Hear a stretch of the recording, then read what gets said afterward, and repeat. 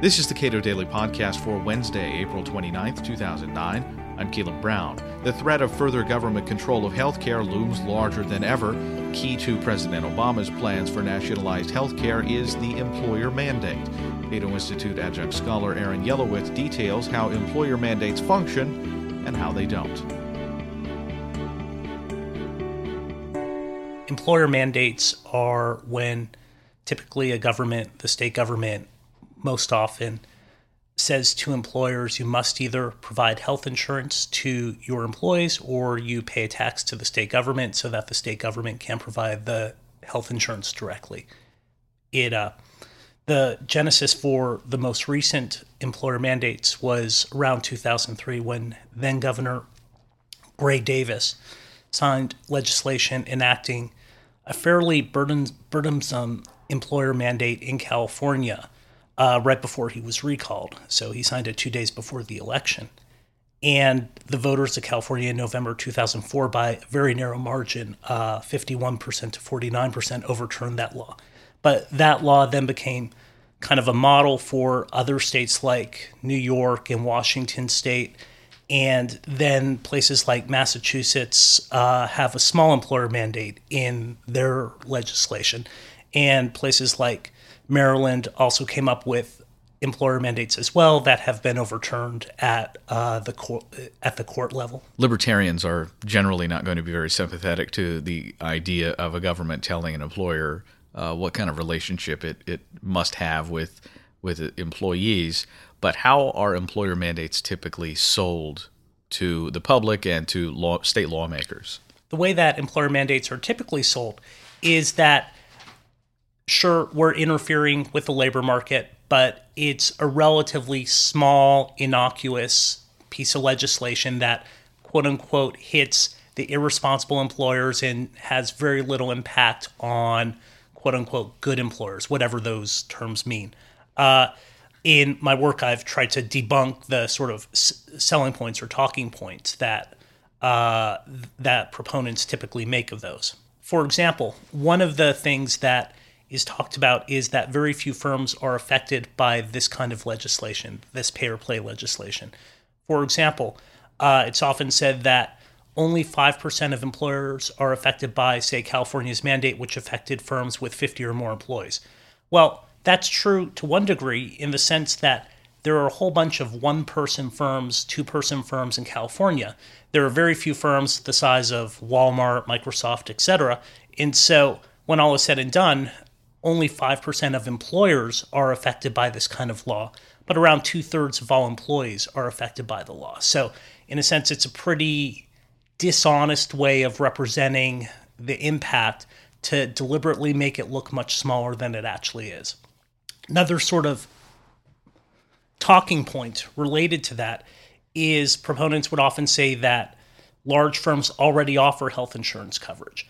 Well, it's true that large firms, perhaps 99% of firms, already offer health insurance coverage to some employees, but what that doesn't say is that all employees are taking up coverage or that firms are offering coverage to all employees. So, for example, part-time workers far less likely to get coverage than full-time workers. Many people are covered through their spouses, maybe on Medicaid, may choose to buy health insurance in the private market, perhaps. For various reasons like that, perhaps only 2/3 of employees are actually covered by their own employer plan. So when we say 99% of firms already offer health insurance coverage, that leaves the impression that very few firms will actually have new incremental costs from this, and that is far from the case. So if 2/3 of employees are taking up your own coverage, and these sorts of laws force you to provide coverage to the other 1/3 of employees, then clearly it's going to have quite a bit of expense. Some employer mandates have specific requirements, as you said, 50 employees or more, 200 employees or more. How does that actually impact hiring decisions that firms make? There are several ways. There's sort of the classic labor economics notion, which is when we raise the cost of doing business, firms will hire fewer of the affected factors. So, for example, one line of argument would go that we're raising the cost of hiring employees if we now have to tack on health insurance in addition to other forms of compensation. We would then basically take some labor demand elasticity, perhaps look at literatures like the minimum wage literature, where we see what happens when we artificially raise compensation, and basically look for employment effects. One of the things that actually happens in the context of employer mandates that would lead to less of an employment effect, but is still quite undesirable, is there's quite a bit of evidence that firms, if we force them to provide health insurance, might simply shift that back onto the workers in the form of lower wages. So if you're nowhere close to the minimum wage, and most people are not close to the minimum wage, but you have no health insurance, or perhaps health insurance that's deemed inadequate by the state authority, then your firm has to pay more for health insurance. They might basically shift that back onto you in the form of not giving you a pay raise for the next couple years, or perhaps even lowering wages. To the extent that they do that, that would lessen the employment effect, but in a sense, what it does is change the compensation package. So the state knows better than you how you should be compensated. So if you're compensated $50,000, the state would have some sense on, we believe that you should be compensated, say, $8,000 worth of health insurance and $42,000 worth of wages. So that's one way to think about these employer mandates. There are some employment effects. In my work, I've calculated that. It would largely have employment effects for low-wage workers, where, in a sense, we can't shift back the health insurance onto the employees in the form of lower wages. Then we have a case analogous to the minimum wage literature.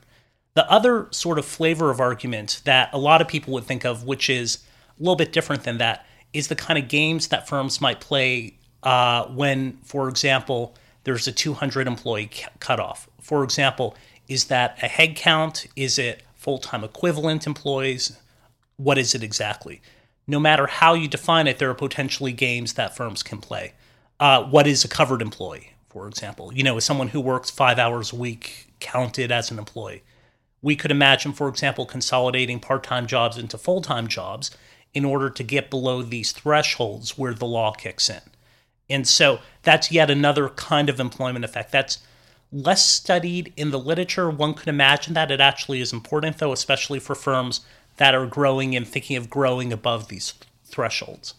Once you have a government deciding that coverage must be extended, the government must determine what will qualify as adequate coverage. There have been problems with that in Massachusetts in the individual market when the government says you must have certain types of coverage. They've defined certain coverage based on religious affiliation as inadequate. How does this end up? One of the sort of unintended consequences that would happen if the government says you must provide health insurance coverage is, we would imagine that firms and employees will get together, and if they choose not to provide health insurance coverage, what they like to do is have the most bare bones plan that they could after this sort of government regulation goes into effect. Typically, social planners would say something like, not only must you provide health insurance coverage, but I decide that it must be, quote unquote, adequate. And so whatever that means. What that means is that when people compute the costs of a health insurance mandate, a lot of people deliberately, to minimize the cost, only count the cost to the uninsured population. So in California, for example, I believe around 2 million uninsured workers and their families would have gotten coverage through California's law. Well, clearly that is a cost. Turns out it's not the biggest cost, however.